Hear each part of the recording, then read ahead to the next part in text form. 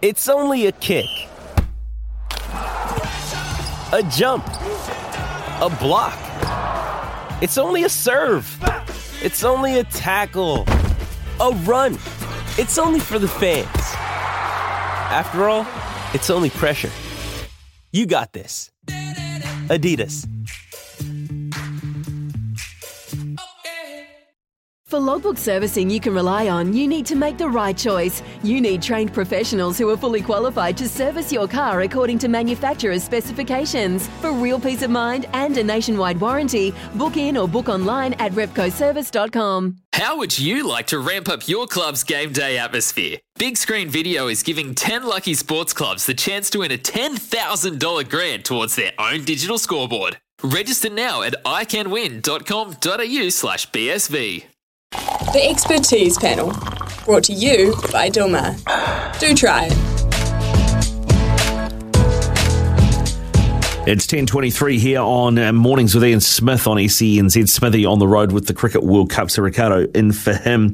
Time now for our Dilmah Expertise Panel, and our experts on the Expertise Panel today are Andrew Gordy. G'day, mate. How are you?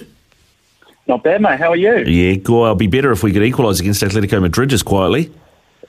I would also be better if that was the case as well. Unfortunately, though, we've got a referee who's more A-League than Champions League this morning. I'm not quite sure how he didn't see, or at least one of the fouls in the lead-up to Atletico's goal. But that's always, we never do it the easy way, do we, mate? No, we never do. Lavina Good is also on the Expertise Panel with Dilmah today. G'day, Lavina. Is Lavina there? She dropped off. Might just be you and me, Gordy. Oh, that's all good. I'm sure Lavina will show up shortly. All good, all good. She will, mate. She will. Hey, I wanted to start by talking about the COVID impacts on Super Rugby and what, if anything, Super Rugby and New Zealand Rugby can do about this. So it looks like the Blues Crusaders game might be in jeopardy, potentially the Highlanders Moana Pacifica game as well. And boy, Moana Pacifica don't need another weekend off. I mean, what's your take on where this currently sits? My take on it, mate, is I'm starting to question now, especially as New Zealand's the stage of the pandemic that the country is at. I'm really starting to question now why New Zealand Rugby decided to burst the Super Rugby bubble. Because look at the problems we've now got. We're more than likely going to have at least one, probably two games having to be cancelled this weekend or postponed, and it really sort of makes you wonder, couldn't this have all been avoided if we just stuck with the scenario that we had at the start of the campaign, which was having all the teams you'd avoid all of this chaos. And it is week-to-week chaos, isn't it? And poor old Moana Pacifica, I really feel sorry for them. They're now looking at a probability, you would have to say, of having I think it's a fourth game postponed out of five. They've only managed to play one game so far. So there is an element of mismanagement here, and you really have to be sort of pointing the finger, I suppose, at New Zealand Rugby for that. Yeah, and seeing why they let everyone out of the bubble as early as they did. I mean, and I guess the other thing, for Moana Pacifica, if that Highlanders game is postponed, is there another fix? I mean, they haven't played the Crusaders a second time. Do they manufacture a game and rejig the draw, and we end up with Moana play the Crusaders for a second time this weekend? Well, mate, you'd also have to wonder if the broadcasters don't start going, hey, is there some other arrangement we can come up with here? Because they'll need content. That's where, you think about the NRL and the lengths that the NRL went to keep that competition running in the midst of a pandemic. I'm talking the first time around. I'm not saying by any means that they're through it. But you look at how the NRL has handled it. They've done whatever's required, essentially, to keep that competition running. And if that means that Moana Pacifica has to play another game against another team they've already played, or you have to rejig the draw so that the teams that are available can at least have a game against each other, then I think that's something that they absolutely need to entertain. Yeah, I think they do definitely need to look at it. This is the Dilmah Expertise Panel with Andrew Gordy and Lavina Good joining us now as well. Dilmah, do try it. Lavina, we've just been talking Super Rugby, but I want to talk to you about the White Ferns as well. There's a lot of talk in New Zealand sport at the moment about more equality in terms of, pay structures, profile, TV time and things for female sports and across TV, across newspapers, across online, etc. At what point are we truly equal enough to be able to criticise the White Ferns when they lose? Mate, you can criticise them anytime you want, I reckon. I had a discussion with a couple of people a month ago saying that, and that they were sports commentators saying that they feel really uncomfortable with critiquing some elements of women's sport. And I get why. I guess for most women in sport, they don't get an opportunity at an international level to compete as much as what men do. So when they do, a lot of male commentators feel very hesitant to critique them in any way. But with all the professional and unprofessional women that I know that are playing in sport here in New Zealand, they find that really, really condescending. That's the last thing that they want. So even though they might play, say, 2 test matches a year rather than their male compatriots that play 10 test matches a year, they still deserve and would like to be critiqued in any matter. And I think as soon as we create that parity in terms of criticism, everything else will be even as well. At the moment, it's not even. Women in sport do not get as much coverage as men in sport. They do not get as much money as men in sport. We might talk a bit later about the women's NRL, but I just heard that they're getting a 30% pay rise for the women in sport with the rugby league. That means they're going from $8,000 to $12,000, which would probably be enough to feed Sean Johnson his protein powder throughout the year. So I think we do need to ascertain just how much money and how much coverage these women are getting. But in terms of me, mate, I call a game as it is. I don't care if it's a man playing or a woman playing. If they play great, I'll say it. If they play like crap, I'll say it. And I think everyone else needs to do the same. Now, Andrew, you're obviously on the TV every night presenting sports news and things. How do you feel about it? I mean, if the Black Caps capitulated the way that the White Ferns did against an Australian team and in a tournament and mismanaged an innings to the point where they didn't bat 20 overs, you'd be pretty you'd feel pretty comfortable climbing into them about it. How did you feel about it from the point of view of a bloke reporting on sport and reporting on a women's sports team at a World Cup? Okay, so I can tell you what happened sort of within our own newsroom the other day when obviously the White Ferns playing a home World Cup.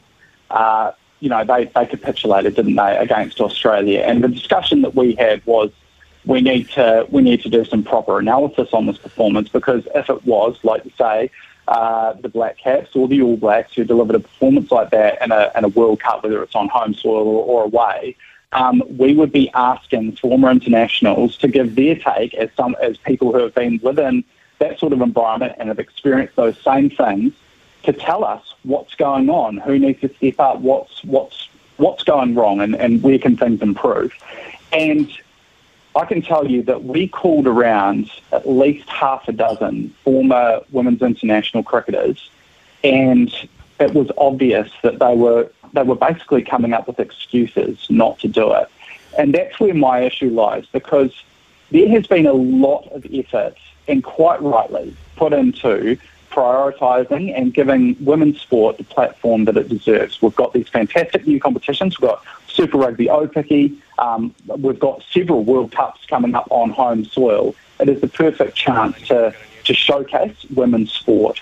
But I think there is a responsibility for former women's internationals who didn't live or sort of play through that same level of, I suppose, exposure and perhaps you could say professionalism.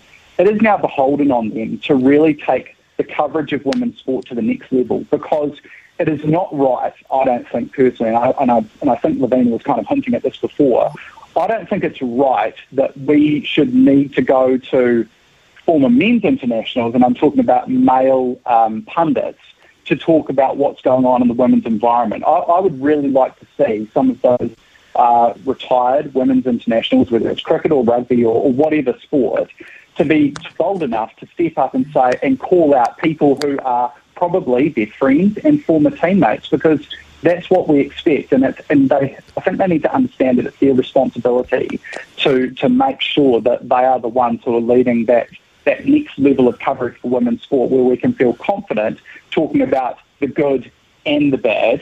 And I'm not talking about necessarily laying the boot in all the time. That's not what media coverage is about. It's about talking about good performances and bad performances in equal measure. Yep, no, fair call. I like it. This is the Dilmah Expertise panel, Andrew Gordy and Lavina Good with us. Dilmah celebrating 30 years of tea in New Zealand. Aroha Hathaway is standing by with news and sport. We will come back. We will talk Warriors lineup changes and Chelsea not reading the room. The Expertise panel, brought to you by Dilmah. Do try it. Yeah, this is the Dilmah Expertise panel here on Mornings with Ian Smith on SENZ 27 away from 11 o'clock. Ricardo Ball in for Ian Smith, Andrew Gordy and Lavina Good with us on the panel. And, of course, something, Andrew, that came up overnight was that the Chelsea Football Club had basically, they're away to Middlesbrough in the FA Cup this weekend. They're not allowed under the situation with the sanctions on their owner, Roman Abramovich, to sell tickets. So even though they're away, they suggested that this game should be played behind closed doors for reasons of sporting integrity. I did enjoy this from Steve Gibson, who is the owner of Middlesbrough. Chelsea and sporting integrity do not belong in the same sentence. Where is the intellect of Bruce Buck, the chairman, who's been an apologist for his owner, where the trophies were won over 19 years that have come from corrupt money provided from Abramovich? He's been kicked out of football and Bruce Buck should be kicked out of football too. So pulling no punches. What was your take on Chelsea really failing to read the room? It's astonishing, really, isn't it? Because at a time like this, you would think that Chelsea's judgment will have been really sharpened by everything that's going on, obviously, with Roman Abramovich, the situation with Russia, and also, I suppose, needing to engage properly with their fans, but also the wider football community. And like you say, they have just completely misread the room on this one. I actually, it's only just now that you've mentioned it that I realised this was an away fixture. I thought it was a home fixture, and I was thinking to myself, what's the point in playing it behind closed doors? Why can't Middlesbrough at least, get their fans along to the game, etc., etc. I cannot believe that this suggestion was made, and I'm pleased to see that the request has been withdrawn.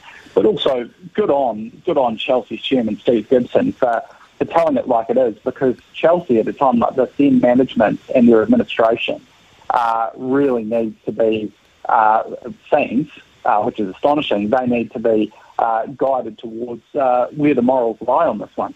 Yeah, Lavina, I'm not sure your thoughts on this, but I mean, it seems a horrible misreading in a week or so where they should have had some introspection at the top level about how the club behaves that this came out.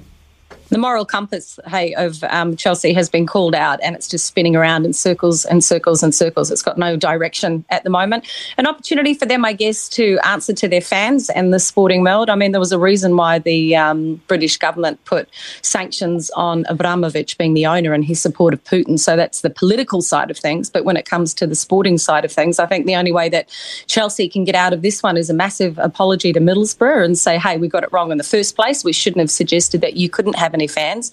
Not only can you have your fans for this one, but how about this? How about for the home game for Chelsea? They do allow fans, they do bring them in, but they don't charge them anything whatsoever. So there's no financial gain at all for Abramovich, so that's settled. And the fans don't get to be punished, which they probably shouldn't because they've not had a lot to do with it. And Middlesbrough, for the away game, also have as many fans as they like. I think that's the solution to the whole thing there. Chelsea need a lot of work to do to make up after this one. They have a lot of work. Speaking of a lot of work to do is the Warriors after they lost to St George in the first round. There have been changes made, some of them enforced. One that wasn't, Gordy, was Cody Nikarima, who was the halves partner for Sean Johnson, but he went missing, I think is probably the best thing to say. And even though Sean Johnson's not there, he's not in the squad this week. Time for the Warriors to say, hey, Chanel Tavita-Harris, maybe you're not so bad, and Cody, you can do one. Oh, look, I totally agree with your sentiments around Cody Nikarima. I was very underwhelmed by his performance in the first round. I know that Sean Johnson's come into some criticism for that first round performance. I'm reluctant to go that far myself. I really feel as though there were a couple of moments, obviously, where you would say that he took the wrong option, but again, I'm really reluctant to criticise him for that. And I think the one that everyone has obviously honed in on is, kicking from inside your own 20 on the second tackle when you're down and the game is still very much in the balance. Equally, that's where playmakers, it's make or break for them. And the one example that I really think back to was actually a Super Rugby game, Blues Crusaders. Blues were right on top in a game against the Crusaders in Christchurch a couple of years back. You'll probably remember it. And the Blues had just scored a try. Their heads were up, and they were all thinking that all the momentum was with them. And Richie Mo'unga, I don't know if you recall, took a short kick-off. He basically grubbed it to himself. And it was an enormous risk to take in the moment.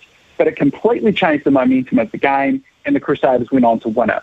And I think that's what Shaun Johnson was trying to do in that moment. And you have to accept, I think, that sometimes when players have a brilliant mind, they're going to try things. It's not always going to come off, but sometimes it will. And you'll hail him as a genius. And if we're going to hail him as a genius when it comes off, I think it's not right to go in on him when perhaps it doesn't. They ended up losing the game. To get back to the changes that have been made, I think it's absolutely right that Chanel Harris-Tavita comes into the halves, and it is a big opportunity for Ash Taylor. I mean, that's exactly why he was brought into this team, right? This is why the Warriors gave him a contract for the opportunity, I suppose, that comes about when Shaun Johnson is either injured or suspended for whatever reason. It's here now. He's going to be out for about 4 weeks. And I think it's a huge opportunity for Ash Taylor to step up and form a proper combination with Chanel Harris-Tavita over the coming weeks. I know Dylan Waitana-Zelezniak out as well, but to have Reece Walsh coming back in at fullback, huge boost for the Warriors. And yeah, I think when it was clear that Waitana-Zelezniak and Johnson were going to be out for an extended period, you're thinking to yourself, gee, how are the Warriors going to cope with this? I think the team they've put out on paper this week actually isn't that bad. No, it's not that bad at all. This has been the Dilmah expertise panel. Dilmah Do Try It, celebrating 30 years of tea in New Zealand. Lavina Good, Andrew Gordy with us. Thank you, Gordy. Go well, mate. Enjoy the rest of your day. Lavina, hang there. We're going to catch up with some NRLW with you next. When making the double chicken deluxe at Macca's, we wanted to improve on the perfect combo of tender Aussie chicken with cheese, tomato and aioli. So, we doubled it. Chicken and Macca's, together and loving it. Ba-da-ba-ba-ba. Available after 10:30 a.m. for a limited time only.